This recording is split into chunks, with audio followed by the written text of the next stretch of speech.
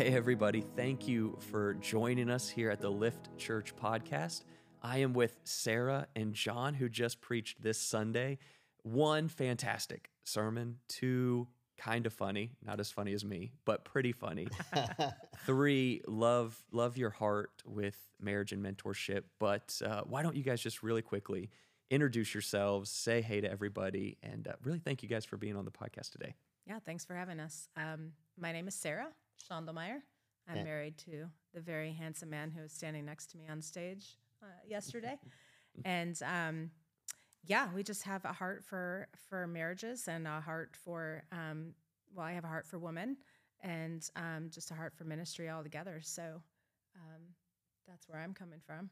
Hey, everyone. It's so great to be here with Sarah and with Joey. Thanks for having us on here. And it was just a privilege and a pleasure and an honor to be able to share with the team and with the church this week about marriage. You know, we're coming up on 20 years, 21 years rather. 21 actually, dear. 21 years of marriage to each other. Who's counting? And we've been through quite a whole range of situations. You know, I think we can begin maybe even just saying we were engaged 3 times. Yeah, let's start this is what we're curious about. Well, what I'm curious about, okay? So I think others are. Forgot about that you part. have said in your sermon, and I mentioned this, married 20 years, going on 21, but best friends for 28. So you've known each other for 28 years. Here's my first question. How long were you friends before you dated? Almost 3 years? Yes. Okay. Who broke the tension? Who made the leap from friend to romantic friend? Yeah, give me. Yeah. By the way, and people should know this. We've talked. We're friends, but the things I'm at, like this conversation, is not planned. It's very organic. So their reactions are very real in the moment. So how did we make the leap from friend to more than a friend? Well, I'll start with this. That's probably wise. Yeah. So we were friends for a few years. Not long after we became friends, and Sarah had set me up with some of her friends that were failures from the beginning. I think it was intentional. It's all part of the plan. set them up with the bad ones. Oh, yeah. Oh, gosh. It was So I proclaimed variety. to her roommates before we ever even started dating that I was going to marry her someday. Yes, and they thought he was a psychopath. Let's be real. Real quick. You're at Purdue at We're this at point? Purdue. Yep. You're at Purdue, and you're with her friends. This is a true story. True story. And you say to her friends, I'm gonna going to marry that I'm going to girl marry someday. Sarah. Yep. And what do they say? Okay, John. They just kind Hey, of, Sarah, you need to This guy's psycho. he has a ring already. So you kind of then, saw her and were attracted to her to some extent, even before you guys became official. We were great friends, and I think not to over spiritualize it, but our spirits were attracted to each other from the beginning, and we were great friends. We went through good times and bad times, even as friends. And I think what really sold it for me was we went home to our respective homes over the summer. Okay. This was back when, goodness, email was still kind of newish. And so we had to log on to even send an email, and we exchanged an email or two over the summer. We came back that fall, and we had both gone through separately but simultaneous a bit of a come to Jesus moment. Okay. We had our faith had transformed in really unique ways, but in the same direction and at the same time. And so we realized we were seeing each other just as friends nearly every day that fall when we came back in that fall semester, and realized, we're spending a lot of time together. Is there something more here? Then who asked who then? Or did you just, has no one ever asked anyone? And you're just like, she's just stayed with me since fall semester. She's never left. And you're still here. Did you break the ice and go, hey, let's make this official? Or was this? Why don't you tell that story? Yeah, now, Sarah, let's hear your side of it. I think it might have been me. Am I wrong? Wait, real quick. Yeah. So he said you guys went separate ways over the summer and had come to moments with Jesus. This is true for you as well. Like you felt before that summer, was John even on your mind as a boyfriend material? No, not at all. And so you're like, I'm going home. Sorry, was that too harsh? No. Well, you're here now and you beautiful family. So it all worked out. Amen. That's what we're getting to eventually. Is we're going to celebrate 21 years of marriage. So I this think is when the real stuff that people go. This is what I love about the podcast, about following a Sunday, is the people listening. This is what they relate. They know this. Yeah. People have lived through similar, even in, I think, a marriage, there's sort of this myth that becomes legend on how did we meet or what's going on or, oh, I wasn't attracted and then I fell in love. So you're here together. So it all works out. So nothing's too harsh. He definitely was pursuing me. Okay. And we went away, went home for the summer and came back. And the first person I wanted to connect with was you. So I gave you a call. Funny story. Yeah. So Sarah calls me. You I forgot about remember more this until than now. me. The funny story. She calls me back. It's the first day back after his summer break. And she is going to go to Walmart to buy. Do you remember those plastic little crates, little milk crate type things you can use either, to build at your own shelf or see how you can stack them, stand on them, get dangerous? So she calls me and says, hey, I'm going to go to Walmart to buy some crates. Do you want to come with me? And I said, even better. I have a few extras. So I probably grabbed 6 of them in my hand. I'm walking across campus with these things in my hand to hand deliver them to her. I think he ended up at my place in about 2 minutes. Little do you know, he ran to Walmart and bought those crates just so he could get over there. We probably lived like a mile away from each other too. Yeah. Are you guys in dorms or are you guys in houses at this point near Purdue? He was actually in a fraternity. Oh, nice. And I was in an apartment with my girlfriends that he professed his love to. Me so you're like, I need crates. He's like, all right, no problem. Yeah. I'm very strong. I can carry these crates over. Let me provide, take care of you. And you go, I might marry this man. Yeah, let's do this. Let's do this. That was it. That's what broke the ice. You're like, man, John was just the first person to bring over crates. So we set each other up with the guys he set me up with were actually really nice humans, but just not my human. So I probably didn't do such a hot job on that with you. No. I set him up with some real I doozies. think the key takeaway for me in this kind of just opening dialogue is if you're pursuing someone, set them up with terrible people. Exactly. and then bring them milk cartons. You're welcome. Well, that's literally the most perfect thing you can do. He actually set me up with some nice humans, and I did not return the favor. So maybe secretly I was in love with you since day one. I think so. I think it was those kindred spirits you talked about. Yeah. I think something was always going to bring you two together. So eventually you're there. You're at Purdue. You start dating. And then how long are you dating before marriage? Too long. 3 years? Ish? Yeah. We knew pretty quickly that this is long term. Okay. Well, I was about to graduate. So there was kind of like this timeline of like, if we're going to be together, then we're either in or we're out. And that's kind of how my mentality was back in the day. I'm not that way now, but yeah, so we did the long distance thing. We did get engaged that summer, didn't we? And then for the first time, it's a very romantic, beautiful moment. And then I said, I need to get my stuff together before I walk down the aisle with someone because I was wrestling with some things. And so did I give you the ring back or you asked for it back? Not okay. Yet. And then we just delayed it. The date by a year. Yeah. Okay. And this was really my first time away from home was college, but then I went out on my own. Like none of my family was back in Detroit. I was on my own. And so I wrestled with a lot. It was a really dark season for me. And he was still at college doing everything he'd already been doing.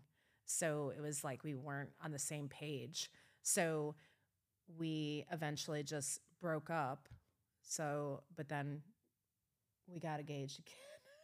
You went straight from breaking off the engagement back to engagement, or was there Probably a within season? 6 months or so. There was a season in there where it was uncertainty. There was no one else. Right. But the delay came again, and at that point, I'm the one that then gave her the ultimatum. Well, if you're not going to marry me, at least give me the ring back. Right. And then did I give it back to you? You did, yeah. Okay, So this is actually fast, especially because I think in marriage in general, we'll get to like the things you learned in this season. Yeah. So it's broken off. She hands the ring. I mean, you have proclaimed your love for this woman in front of her friends. At this point, are you guys like, we're not getting married? I mean, are you both like, it's over? Like, I have to move on? Or is there something inside of you that's just like, let's breathe and pause. There's a chance. How's this playing out right now? Yeah, for me, there was a lot of brokenness at the time because I did still... He felt rejected. Yeah, and we were still long distance at this point. I had since graduated. I was in a different place. I was a mess. He was feeling rejected. It was just like we weren't aligning. So during that season, after I had taken the ring back, she'd given it back, we really didn't talk much. Because communication's not what it is today. So you're separated from distance. Yeah. Just to give you perspective, our first cell phone I got when I was 22. Okay. So, I mean, we didn't have cell phones. We had like hard lines that you left messages on and you got the message within the week. So there's this, you're trying to fix yourself. You're, feeling this brokenness and it's not even like you're kind of in your own worlds. Yeah. And so in that, now I'm all in. So I want to know what you're going through and then how do we get back together? I mean, we're here. So he actually called me up after like months of not talking. Okay. And was like, I just wanted to let you know I got in a very serious accident. I rolled my car and totaled it. And he happened to be with a friend. And I don't even know why you called to tell me that. Oh, I know. But at that moment, I was like, the thought of not having him in my life ever again was like, I couldn't imagine that. So it was the end of the beginning, really. I was like, the beginning of the end. How do you say that? I always say things the opposite of what they should be. But when you thought of permanently him not being there, yeah, you're like, I can't even. Because he ended up in the That's hospital. Not a reality like for me. The fact that he wasn't killed was like, it was black ice and rolled his car quite a few times. And then it was like, okay, how in the world would I live without him? And because I haven't been doing it well. And so that was the moment where it was like, I think we need to see what happens with this and try again and do it the right way. So, what's going through your mind then? So you just get in this accident. You call her up for a reason. I'm going to say God told you to. I mean, it worked out. Yes, we'll go with that. And, this is someone who's handed the ring back, is now going, I can't picture my life without you. Is this joyful moment for you, or is there some hesitation, or how are you feeling about her being back in your life permanently? Or you're ready? You're like, this is what I want. Yeah, let's call it cautious optimism at this point. Yep. So now I find a way we end up in the same city. We're still working different schedules. I'm working nights at the time, so dating is still, and restoring this relationship is still not easy. Right. But we make strides to do it. And at this point, we're in Detroit, Michigan. Okay. Detroit Metro. We were still an hour from each other, both we living were in the living city. about an hour away. I was working nights, she was working days, so it was challenging. And then, that's when 9/11 happened. Detroit was falling apart. The auto industry was crashing, so Detroit was melting down at the time. And that's when we found ourselves in Orlando. Okay. The first time around, she found a job in Orlando, and like a puppy dog, I followed her. He did. How romantic. So our apartments were a couple miles apart. And that's back in the day when we used to run. And we would run to each other's apartments. But we actually dated and we courted each other and did it the right way. Yeah, the way that we were convicted, like, to do it God's way, not our way. This story's fun. If I can maybe take a little side turn here. And I think this is an opportunity to share really some of our heart. In our message over the weekend, we talked about marriage is hard. We know that for everyone, no matter what season you're going through. And we talked a lot about the idea of restoration, reconciliation, repair, and putting the pieces back together. But we also wanted to offer some encouragement, if we can, maybe today through here, of encouragement to those that are not yet married in particular. The world gives us a lot of really easy ways to do things. And many of those easy things aren't of God. And it's easy to make decisions that make sense. But there's other things that the world says they don't make sense, but God asks us to do things. And we want to let people know that it's possible. It's possible to do the hard things. So Sarah mentioned, just for practicality standpoint, not to get overcomplicated, when she moved to Florida, I had to follow her. We were not yet married. She had a condo in Michigan that she still owned. The market was not great, so she held on to her condo. Well, the recession started there, so it was like, you're not selling anything. She rented an apartment in Orlando. I followed her down a few months later. We're not yet married. What do? I rent my own apartment. We're not independently wealthy yet. We're still in our early 20s. We're not making much money. Right. We both have fine jobs, but we're not making great money. And we're now facing 3 housing payments between the two of us because we want to do things the right way. Right. And she's trying to sell her condo, and it's not selling yet. We eventually then full circle, we're now engaged again. And that's kind of the fast forward a little bit more. That's actually kind of a funny story too, but. Yeah. So in the context of that, we decide that Orlando is home. Orlando is going to be home for our family. We will be a family. And so we set out on the venture of buying a home.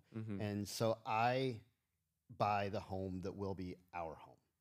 And so now we're staring at the possibility of 4 housing payments between the two of us with not big incomes. Right.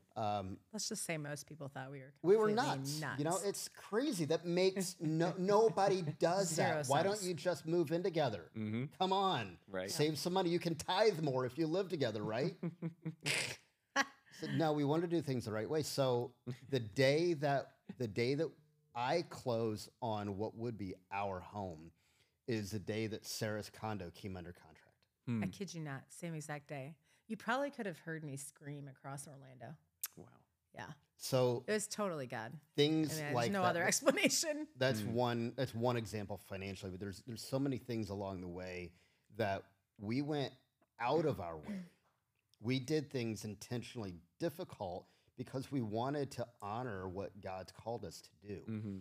People thought we were nuts, and maybe we were, but we just want to encourage those that are venturing in and pursuing their future spouse and their future family to really take stock of what God's asking you to do and know, hear that it's possible. Yeah. I think it's such a great word to couples. I would specifically say, either in sort of their college age or a little after. In high school when you date, you're living with your parents and all that stuff. But I have found more and more that people are waiting to date or get married. So they're dating in their early mid-20s and they're dating someone in a similar city. And I actually think that message needs to be preached. And it's just something we sort of don't think about because when you mention dating, in your mind, you go 16, 17, 18-year-olds who date. But I think there's a whole population of people who are in their mid-20s who are trying to date and they're figuring out dating and they're dating someone in a city that they live in. And I have friends who are like, we'll just all moving in together is the next step. That's the next step for them. It's like the precursor. Let's make sure this works before we actually commit. And so I just, that's not what this is about, but I love the encouragement to anyone listening. You don't have to do that. Society might pressure you into that, financial reasons, or your friends are telling you to do that, or the whole, go in and see if you like each other before you actually commit. Those messages are preached. And I think people need to stand up and go, it's possible to obey God and be obedient in your mid-20s, early 30s, and have a dating life that is scriptural, that is biblical based. You know what I'm saying? Well, and otherwise, what separates you apart from the rest of the world? Right. And so anyway, I just think that's a great point. I think it's a great message to those who go, I don't live with my parents. I'm old enough to live in a different city. I'm dating, somebody in the city. Our families don't live here. What do we do?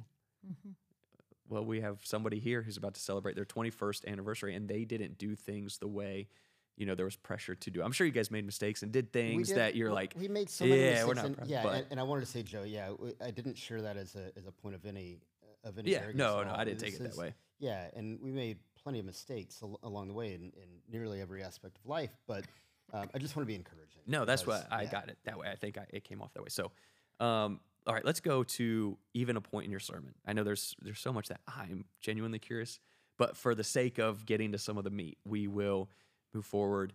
So you finally, you have the house, she sells the condo, you're married, and then you lose your job. The only reason I bring that up is you brought it up on Sunday. Technically lost his job before we were married. Oh, that's what I'm saying. A month or whatever it was. It's wild. Before you're going into marriage. And here's the thing. You've done things. You're like, we're trying to follow the blessing of God. We're trying to do things the right way.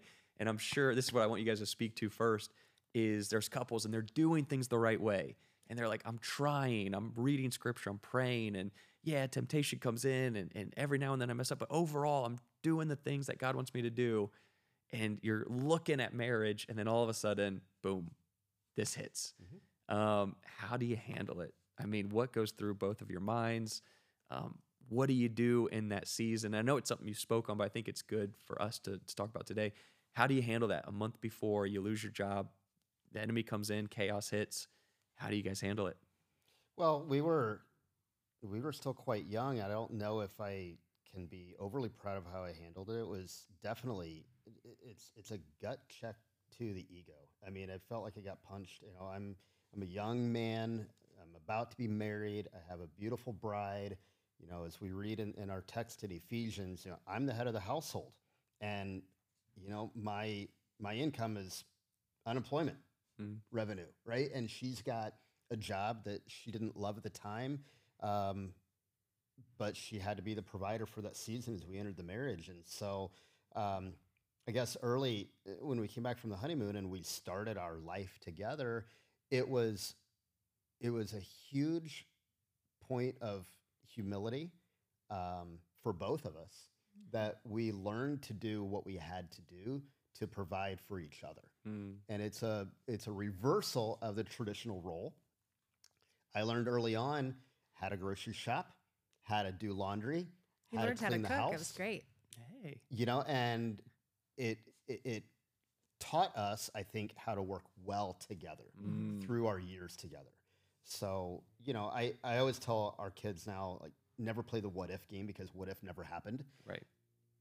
I can sit here and wonder the what if I had still a great job when we got married. Would we still have the same relationship we do now in terms of how we share roles and how we share things around the house, around just our home and our life? Yeah, because really over the last 20 years, like we've switched roles multiple times and we just get in sync and just fill the gap where it's needed. And it's not really a fight with what the traditional role should be. Yeah, in a lot of homes, you do what you got to do when you got to do it, In a lot of households, chores are split.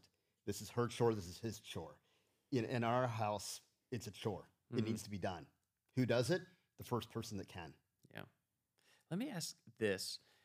In a season where, the ego's hit, the pride's hurt, I've seen the opposite. I've seen a retreat. I got to go handle business. You stay here, take care of the home, and then I'm just going to hustle and grind, and communication breaks down, distance occurs, all of these things happen. How, from each of your standpoints, because I think this is so important for not just that moment, but what it would lead to in the future for your marriage, I want both of your perspectives.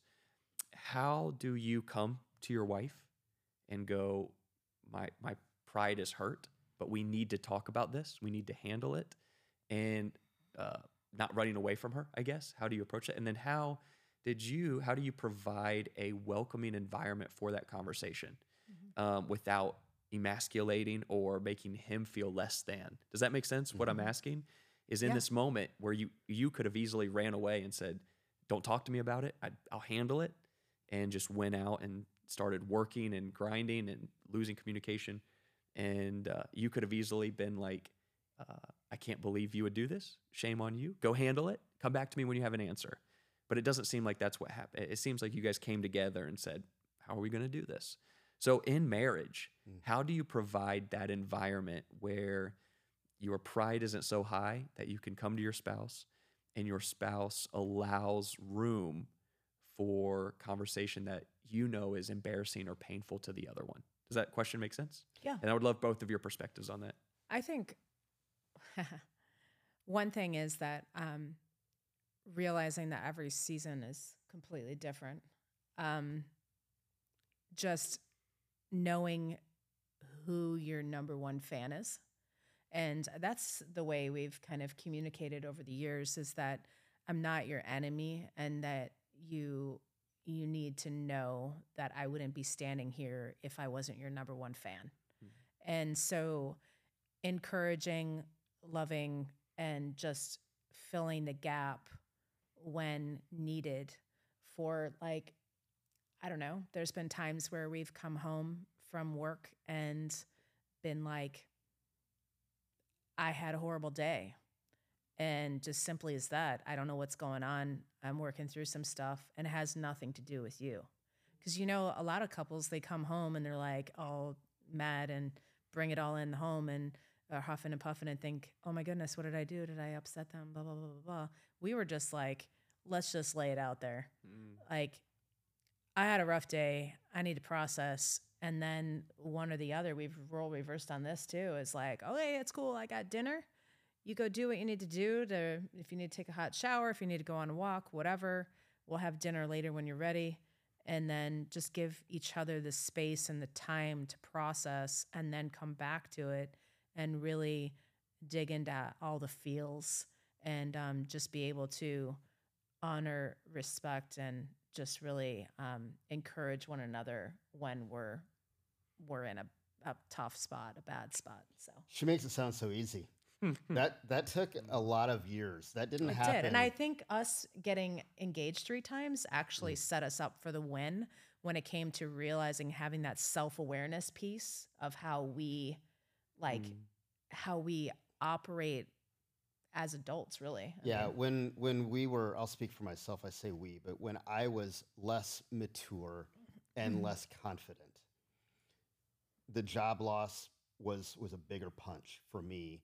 And I felt like I had to overdo it, to your point, and go grind it out to, and report back. When she got home from work, I felt the need. I had to report, how many applications did I make today? How many phone calls did I make today? I was just grateful he made dinner. And in the meantime, so long as she is putting in the long hours, hard work at her job, then the least I can do is having a hot meal on the table when she gets home, because she's providing financially for the family at the time. And I need to set up to provide longer term. So yeah, it took a lot of time. And early on, there were moments when she would come home, she had a rough day at work, things were not great, and she was, mad at the world and all this, that, whatever else. And she'd walk in the door just wearing it. And as a young man, immature and lacking confidence, full of pride, I would think, well, she's coming home mad at me. What did I do? Or vice versa, if I was frustrated at an activity that happened during the day, and I'm at home and she comes home from work and I'm wearing it, throwing knives across the kitchen or whatever, and she might think it's about her. I never threw a knife at her. I promise. No, I know. I may have thrown a knife across the kitchen at one point, but it was an incident. Marry someone with bad aim. Yeah. That's always my point being, to Sarah's point, I think there's another whole teaching there, but we learned through a number of years to have that open communication. And we had to be as blunt as saying, I'm having a bad day. It's not about you. Right. And no, I don't want to talk about it. Yep. We had to get to that point, because one or the other of us, as we've shifted roles, wanted to be the fixer. Oh, you had a bad day. Let's talk about it. How can I help you? Let me give you some wise advice. Oh, here's another one. Can I tell them about the wise advice husband? The oh, yes, sure. Why not? So this may be stereotypical. Some people listening may experience this, others may not. I don't know. But for us, when Sarah would come to me with venting. You know, some women like to vent. Mm-hmm. And Sarah being no different, she would vent to me. And me being the fixer. Let me help you with this, Sarah. Let me give you some wise, manly provider advice. Let me fix the problem for you.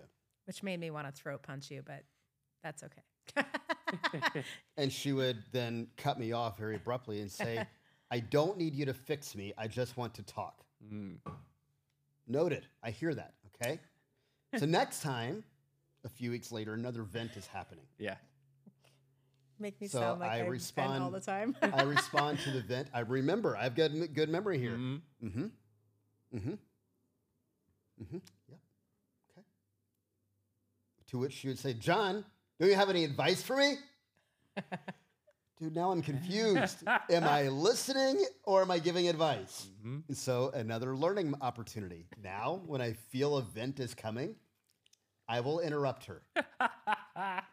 Just to be clear. Yes. Am I just listening to you? Just for the record, he doesn't always get it right. But I have to ask because I'm just a dude. Our husbands need to read our minds. I'm just a guy, right? I'm just a guy. No, so I think Sarah, it's so am I good. listening or am I giving advice? Good. Yep. Am I listening or am I, okay, now I know what hat I'm wearing. Continue on with the vent. I love that so much because I tend to fix. And I just, if you're telling me something, do you want my advice? And if you're telling me something that you don't want my advice on, why am I even paying attention to the conversation?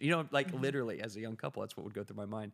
I just think the clarity of communication is so important.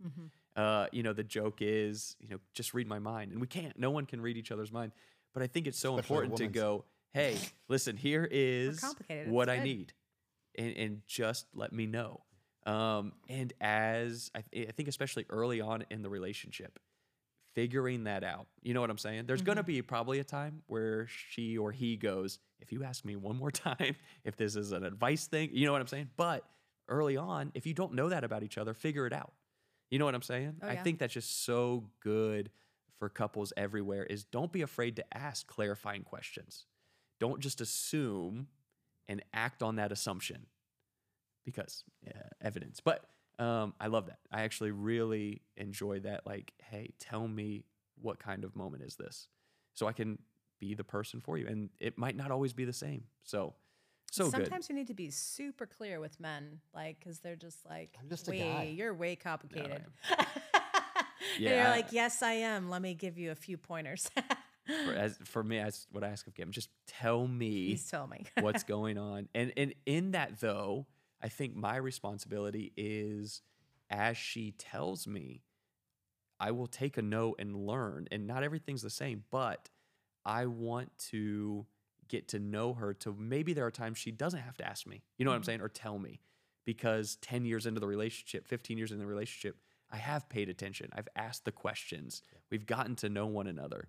And then you get to, a place where we're still lost. But it reminds me, like in today's age with AI being a thing, I kind of consider us like AI learning machines. The more time we spend together, the more clarifying questions we ask, the more input we receive, the more we can truly, know each other. Yeah, so good. Don't be afraid. I guess what we're saying is don't be afraid to ask your spouse for clarity on something. Don't be afraid to push in and say, hey, you'll save yourself so much grief. Yes. Can you explain this to me?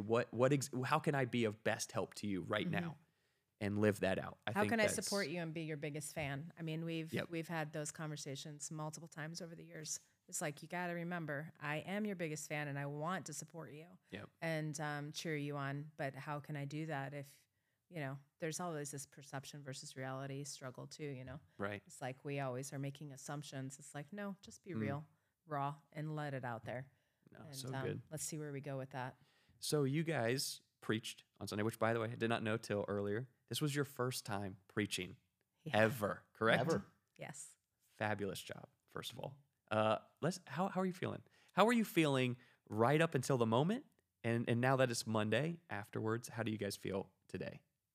Just on the getting up there and preaching portion of it. Well, I know that I've said this a few times just in the last 24 hours that I'm really glad it's not about me. Yes. Oh. Yeah. That the message is like you can plan and plan and plan, but being open-handed and allowing the Holy Spirit to speak through you is a lot different than just saying verbatim what's on the page. And it's we live and we learn, right? It's not about us. At the same time, we say we want to just be a vessel of the Holy Spirit, but we want to be the best vessel possible, and we want to be the best conduit we possibly can. And at the time, we planned for a lot. We rewrote it. We planned quite a bit of time, and it was nerve-wracking. And the idea of being in front of a few hundred people, being the idea of preaching God's word is humbling, it's intimidating, it's daunting, but it was an honor to be able to do. So I think there was a lot of nerves leading up to it. Absolutely. And then toward the end, as Sunday morning was approaching, at that point, we just felt like, we're open-handed now. Our prayer was that whatever the Holy Spirit wanted the people in the audience to hear, that it would come through us. Well, and I don't even look at it as audience, really, because looking around the room, you see so many familiar faces, and it's like, these are people we're doing life with, and just to feel supported that way, but also just to have an opportunity to speak life, truth, and wisdom into marriages and the people in the room is just such an honor, and so we're grateful for the opportunity. Yeah, and our message was concluding a whole series on the home, a Christ-centered home. And for those of you that are following, Pastor Joey started out the series a few weeks ago talking about starting with the heart, and then we got into practical parenting, Christ-centered parenting, and then how to be a Christ-centered neighbor in our neighborhood, and who is our neighbor truly. And we had the honor then of bringing it home with the marriage and what a Christ-centered marriage can look like. And we began with painting a picture of what the bullseye of a marriage is. What is an ideal? What does God's word say about a marriage? How does he compare it to Christ himself? And Sarah read a passage in Ephesians chapter 5, and that really painted the picture of the bullseye. Absolutely. It's hard to hit. When you guys think about marriage, you're preaching, is there something that drove you to Ephesians chapter 5, or has it been something that you've read before, or was it just something for this Sunday you felt the Holy Spirit leading you to this passage? Well, I'll be honest. I think we meaning me, really set out to overcomplicate this message. I was studying. I was doing some deep dives.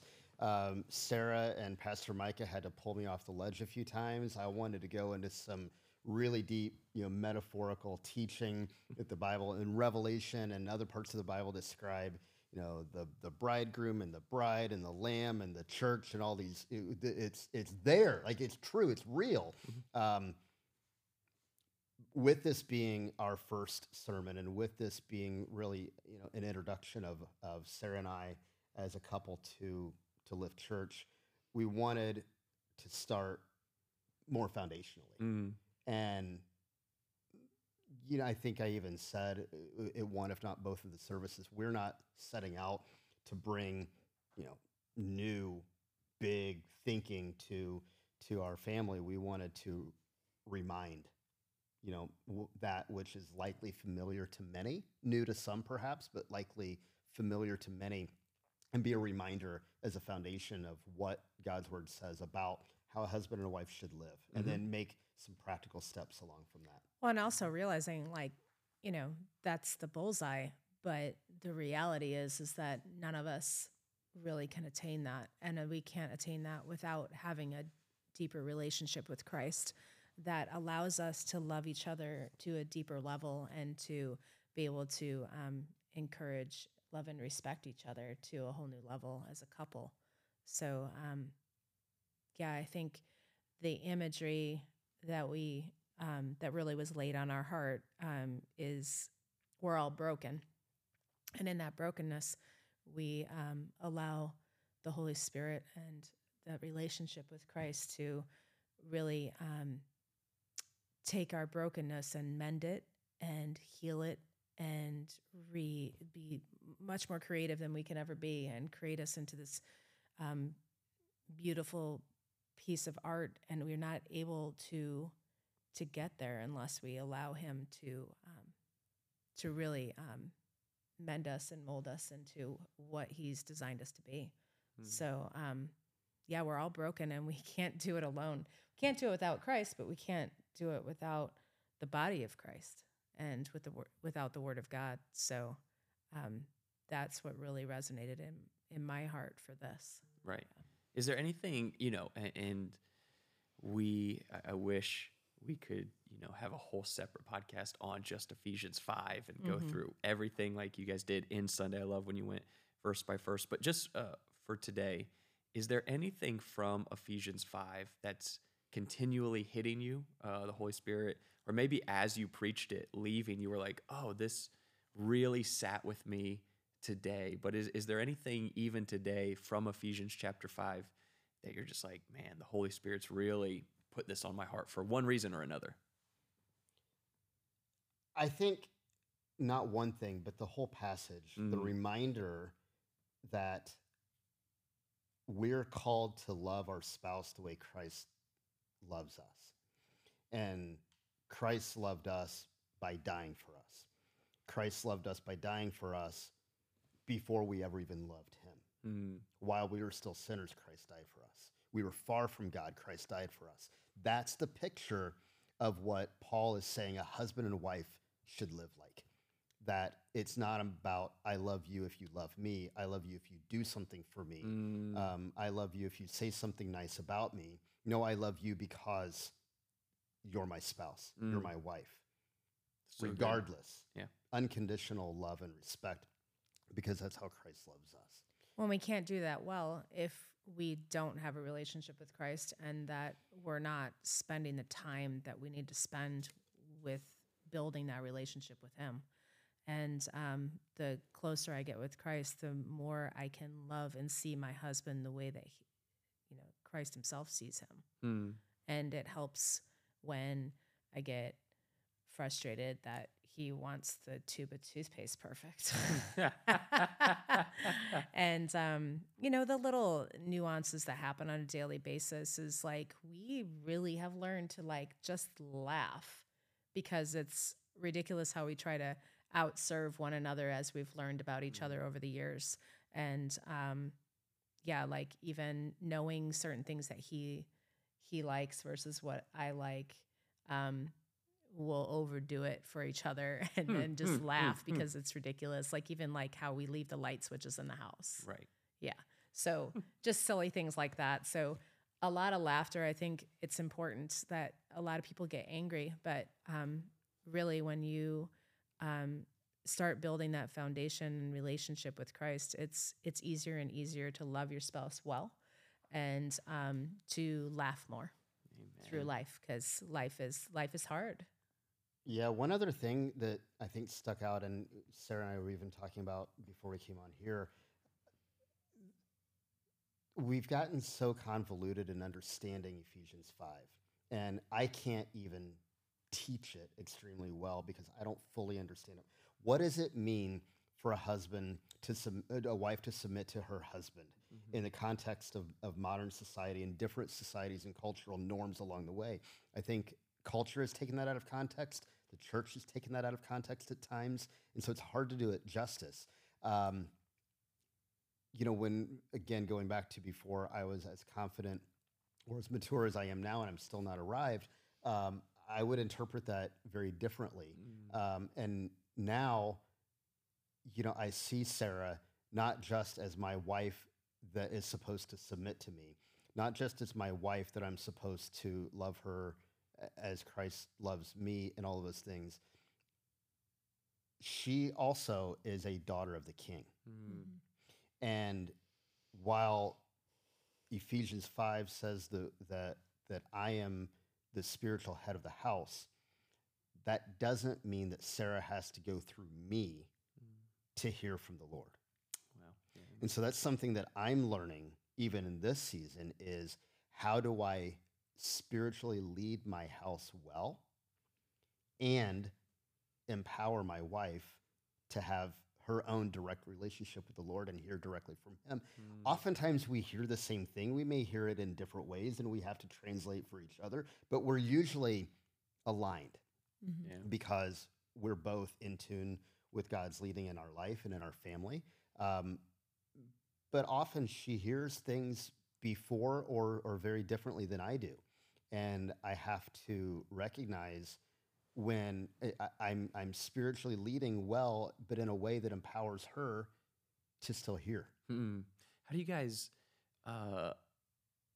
what practical advice would you give to couples who are seeking God? Maybe it's over selling a house or buying a car or changing how they make dinner. It could be a range, and they go, let's pray about it.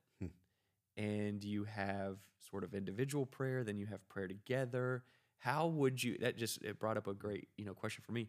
How do you, practically, what advice would you give, or where would you lead people who go, we want to seek God on this?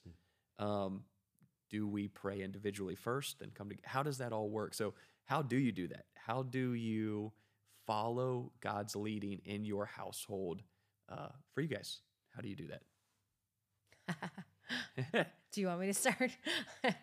I mean, you can segue in because we always look at things differently, but which is the beauty of it. Over the years, it wasn't beautiful when it first started, but I believe that we pray about it and we lean into it and kind of sleep on it, I think, and then the Lord really speaks to both of us. And then those things, we use the word meld a lot. It usually 99% of the time that what the Lord lays on your heart and what he lays on our heart intertwines, even though it sounds different, it's very similar. So I guess that the practical sense would be to pray about it, sleep on it, and then pray about it and talk about it together.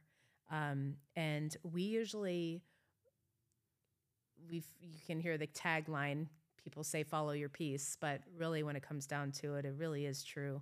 Like, when we've gone about buying homes or buying cars or major things like that, I would know I've felt zero peace about it. And I've said, I'm not comfortable with that at all. And sometimes it's taken a little bit longer where you're like, but this feels right. And I was like, but it's not. So the reality is that we don't always agree on things. And sometimes, and it reverses too, where, we're not on the same page, but we're not going to go and be like, well, I'm going to do it anyway. Okay. And so have that mutual respect of knowing we have to kind of sit with things a little longer if we're not on the same page and not aligned, and giving each other grace in that. Because sometimes because we walk through things so differently, that we have to give that amount of grace to. And sometimes one or the other of us is stuck in pride, and sometimes we get it wrong. Well, right? Sometimes the Lord needs to deal with us. Yeah, and sometimes that's individual. Yeah, Joey, I think your question is great. It almost warrants its own podcast segment. I think it's been an evolution and a growth in our faith journey holistically. Yeah, on how we deal with things like that. There's an element of the piece that Sarah referred to can really only be trusted when we're already bathed in God's word. Mm-hmm. Because again, the world tells us things, going all the way back to, sleeping with your boyfriend, girlfriend. I've got peace about that, right? If I'm not bathed in God's word, if I don't know what God says about that. So the alignment, the prayer, the peace comes with, first of all, knowing God's truth in general. Does God tell us buy this house or buy that house in the Bible? No, but he teaches us principles about wisdom. So knowing what that is, having wise counsel. Mm-hmm. There's a risk in asking for too many opinions and then getting lost in the opinions of others. But I think if we have an inner circle, we talked about the three-stranded cord. Jesus had Peter, James, and John. I think it's great to have a variety of friends with a variety of opinions and backgrounds, but it's equally important to have an inner circle of really true trusted advisors, wise counsel that can speak into us. And we both have that. We have that together. We have, I have my guys, she has her girls, and we've got couples that can speak into us. But then, the practical side is as we pray individually, we are usually aligned as we pray together. God will check one of us or the other. Yeah. Well, and we deepen our relationship with Christ. I find that we're more in tune to those convictions from the Holy Spirit, where it's not a condemnation, where there's been that deciphering over the years of feeling condemned because of our own pride.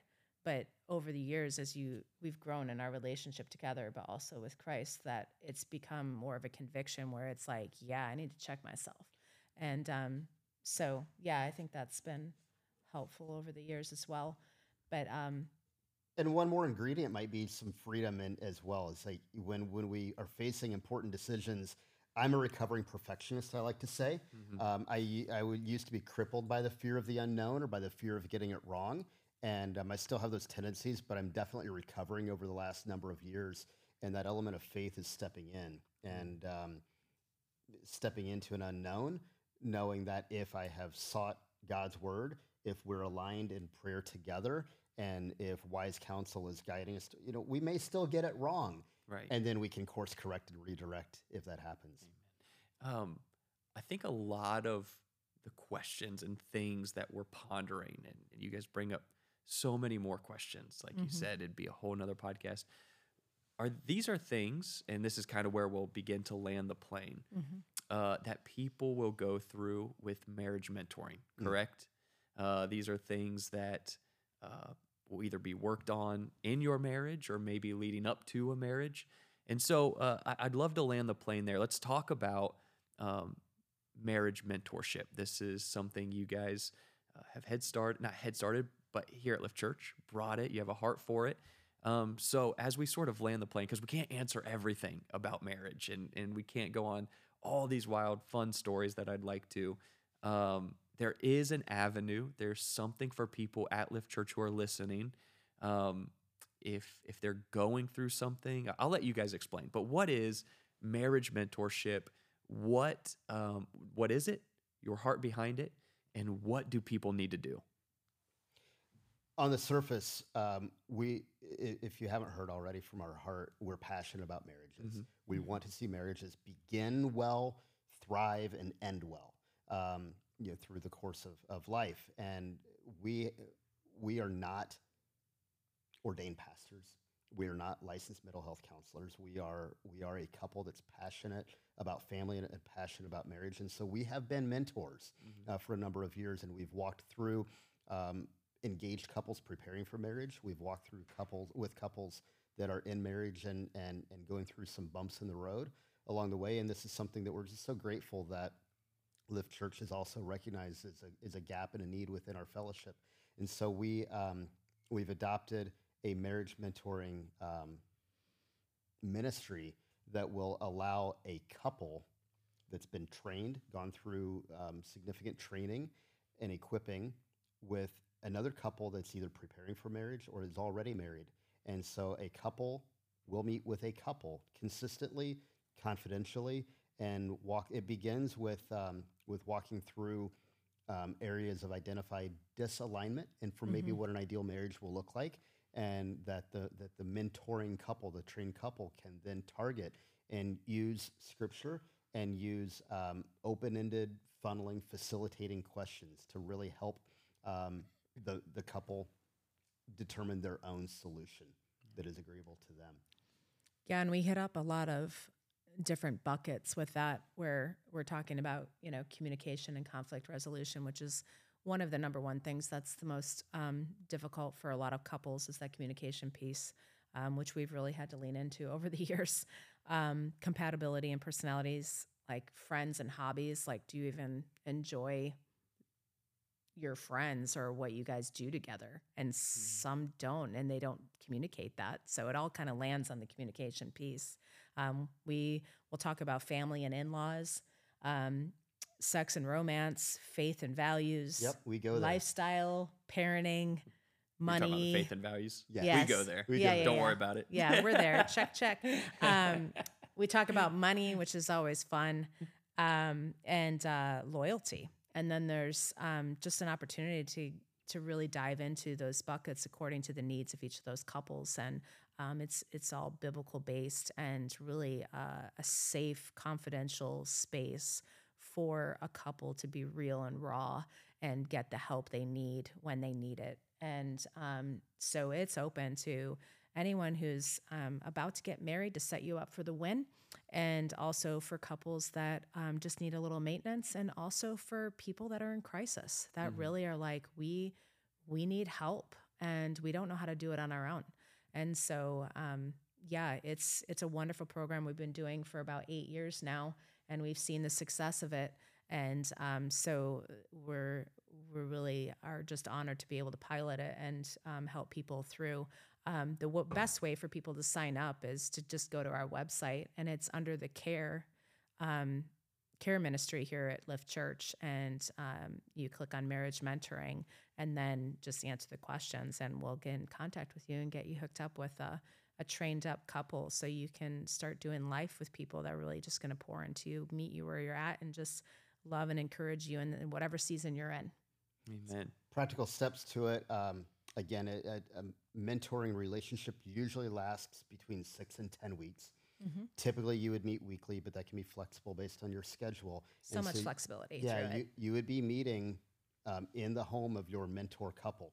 So safe, confidential, private, and generally we would say that the mentor couple is not there to give you advice or to tell you what to do or to solve your problems. They are there to facilitate you and your partner to guiding to the own solution of your disalignments and into a more ideal aligned marriage. Amen. Same for, so you said whether you are looking to get married, whether you are married and you're going through crisis, or you're married and it's sort of like a maintenance check. Yeah, so we go to a doctor and then get an annual checkup. We take our car in to get the oil changed. Right. The car's not broken down. Your body's not falling apart. You just go in for a checkup. And I would say the same thing. Typically this is generally targeted toward engaged couples preparing for marriage. So oftentimes this would precede a couple going meeting with their pastor for pastoral pre-marriage counseling. We precede that with marriage mentoring, pre-marriage mentoring, and a lot of the input and the output that comes from that would then help the pastor better prepare to target their pastoral counseling to the couple. And then on the other end of the spectrum, couples that are in, we would say, crisis. So perhaps a couple thinks they've done everything, and maybe they're headed to end the marriage. We would be there as a last-ditch effort. If both members of the marriage desire that the marriage does not dissolve, if both partners are willing to meet, then we'll meet. Yeah, amen. And all of those, if someone's like, yeah, I fit into one of those categories, it's 6 to 10 weeks just for all of them, correct? Correct. Yeah, well, premarital is more like 5 to 6 weeks. And then for crisis, I would say it's more up to the 8 to 10 weeks. Yeah. So whatever the couple needs, it's so organic. It really is per the couple's needs and desires for mentoring, because sometimes it builds into a trusted relationship that you can walk through and learn how to navigate things. And some situations will require pastoral counsel. Some situations will require professional mental health counseling, and we support both of those as well. We consider this marriage mentoring ministry to come alongside both of those. No, that's awesome. Yeah, and we can provide the resources that people need to get the help that they need beyond that as well. Yeah. My only 2 cents is on that far end of the spectrum. If you are listening and you are the couple, or you know a couple who is headed for divorce, and you're like, I have no idea what to do, give this a shot. I mean, what's the worst case scenario? You get divorced anyway. You're already heading that direction. Absolutely. Make the movement to do this and pray and go, God, is this, something that, could help, or is this the tool that you'll provide? Because ultimately I do believe it's the Holy Spirit, right? Even in this. But this is a tool that the Holy Spirit uses to restore marriages. And I'm sure you guys have heard testimony on testimony of couples who are headed that way. Oh, yeah. And they go through this. And here's a metaphor that I've heard described. So for the marriage in crisis, maybe heading for divorce, you've fallen off a cliff, and we're the ambulance at the bottom of the cliff. Yeah. It may not survive, but we're there as first responders to help out. Yeah. And we would love to. At the same time, we also want to be at the top of the cliff building a fence. Right. And So those good. are the marriage and maintenance. Yep. I love it. So if you're listening and you're in one of those categories, go to our website. It's under the care tab. Is it just a tab up top? Or, yes. Click on care, marriage mentoring, go there and sign up. Also, get to know John and Sarah. Like, stop by, say hey to them on a Sunday. They have so many funny stories, so many things about them that over the course of time, I'm excited to learn about. And I'm excited for Lift Church to continue to get to know both of you and your hearts and just what you guys have been through, come through, and your testimony on this side, that you are celebrating 21 years of marriage this year. Congratulations from me. You. And from the bottom of my heart, thank you both for being at Lift Church. I mean, beyond this, we'll get off this podcast and walk literally into the other room. I'm just glad you guys are friends. I'm glad you're here. And friend to friend, just thank you for sharing what's on your heart and stepping into what God's put and being obedient and faithful. And look where you're at. And so very excited for all of this. Is there anything final that you guys want to add or say? Well, I would just say if you're waffling with us, just jump in and see what the Lord does in your life and in your marriage, and take a chance, because it's worth it. It really is worth fighting for your marriages. Amen. We're grateful for you too, Joey. Yeah, thanks friend. Appreciate you. Yeah, I noticed no immediate feedback when I said you guys were great friends, and I was a little curious. So, no. Joey is the best person on earth. I noticed I teed it up for you, and no one swung. So, we love you and appreciate you, Joey. Will one of you pray us out then, or both of you? Maybe both of you. I think would be cool, just as a couple. One of you start, one of you finish. Just pray over the podcast, pray over the people listening, pray over Lift Church, and that'll be sort of how we wrap up today. Awesome. Heavenly Father, it's an honor and a privilege to be called your son. And it's an honor and a privilege to be a part of your capital C church. And it's equally a privilege to be part of Lift Church. And we are grateful to be plugged in here, grateful to be doing kingdom labor with great people on the team here. Pastor Joey with us this morning, as the rest of the team as well. And just an honor to be representing what you have set out in your word to be the ideal bullseye of a marriage. And it's a reminder that you loved us enough to send your son Jesus to die for us while we were really, really, really far from you. And now that we're in a marriage and we pray over the marriages here under the sound of our voice, that we can love each other the way you've loved us already. And we know that that's hard. We know that we always miss the mark. Your word says that all have fallen short. We've all sinned. And in marriage, we all mess up as well. And grace covers that. But Father, we pray now for every marriage that is under the sound of our voice. We pray for marriages that are taking place and doing life and going through the struggles that life is throwing at them, that they would hear that there is hope in you, and that they would hear that there is help within our community. And Father, for marriages that are struggling again, your covenant goes both ways. And when you say that you will never leave us nor forsake us, you can be that third strand in the cord, in a three-stranded cord, that you will hold marriages together if they hold on to you. And so, Father, I pray for every struggling marriage right now that they would reach out to you and that together you would strengthen them. Father, I pray over every couple that is dating, engaged, that is seeking toward marriage, that you would just give them the strength and the courage, and that they would have the vision that it is possible to live in a Christ-centered marriage, and that you would set them up for success from the day they walk down the aisle for the rest of their lives together. Father, for those that are not even in a dating relationship, but maybe seeking for one, praying for one, that you hear their prayers, that their prayers reach your throne room, and that even now, while they're in their singleness, they can practice what it means to be Christ-centered, and they can understand what it means to love those and respect those that they are in relationship with in any form or fashion. And Father, for those that have already experienced brokenness, I lift them up to you as well, and that they would hear you saying that there is still more work for them to do, that you're not finished with them yet, that you have restoration, that you have healing in your power, and that they would receive that from you.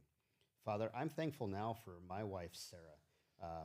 I told her yesterday before we preached that of all of your children, all of your daughters, you chose her to be my wife. And I'm just so grateful for her in my life and the time that we've spent together, and that you would continue blessing her, that you would continue blessing our marriage, and continue lifting up us, that as we continue to seek you and continue to receive any form of healing in our marriage, that our healing then becomes a way that we can provide healing to others by your power. In Jesus' name. Lord Jesus, we just thank you so much for the opportunity for us to launch marriage ministry here in this house. We're grateful for your presence. We're grateful for, just for marriages, that you created it, this bond, Lord. We know that all things are possible. Everything is mendable in you if we just lean into you, and we're so grateful for that. Thank you for relationship with you. Thank you for your sacrifice. Thank you for making it possible for us to be redeemed and for us to know that we can always lean into you for help, and that we don't have to walk this life alone, and that your footsteps are right alongside us all along the way. Lord, I just pray that you bless every single marriage that's listening to this podcast right now, Lord, that you infiltrate their marriage, Lord, in a way that brings healing, health, and restoration in their homes right now, Lord. Just pray for blessing, Lord. We just thank you for what you've done, what you're doing, and what you're going to do, Lord. And we just give you all the praise and glory. Amen.